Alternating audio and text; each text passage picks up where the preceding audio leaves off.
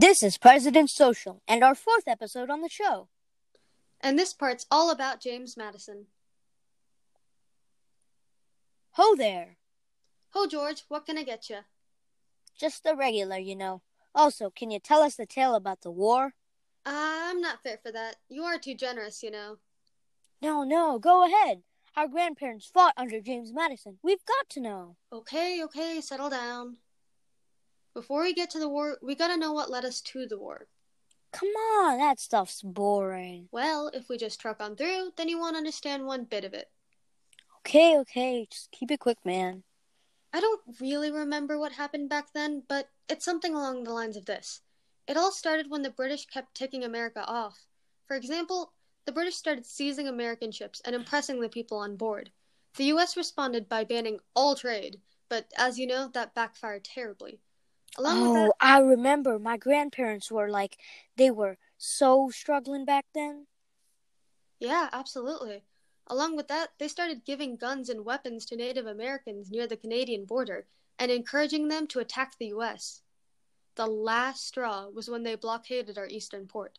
After this, James Madison had no choice but to give in to the Warhawks and declare war. But who are these Warhawks? They were mainly people who were pushing hard for war because they felt pride for our country and didn't think we could be beat. During the war, something terrible happened.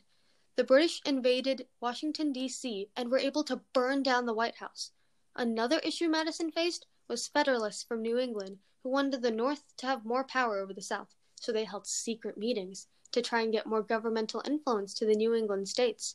They were found out, which gave Federalists a bad reputation and helped Madison become more popular in the eyes of the people. I remember my grandpa was telling me how he read that paper and almost fell out of his chair. After the war, James Madison focused on improving the country by recommending ideas such as better roads and canals, a national university, maintaining a professional navy and army, and much more. Some of that stuff is what Henry Clay is doing. Yeah.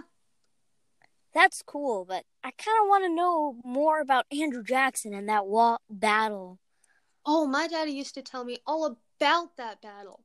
He served under Andrew Jackson, and they got those Native Americans to help us down in New Orleans.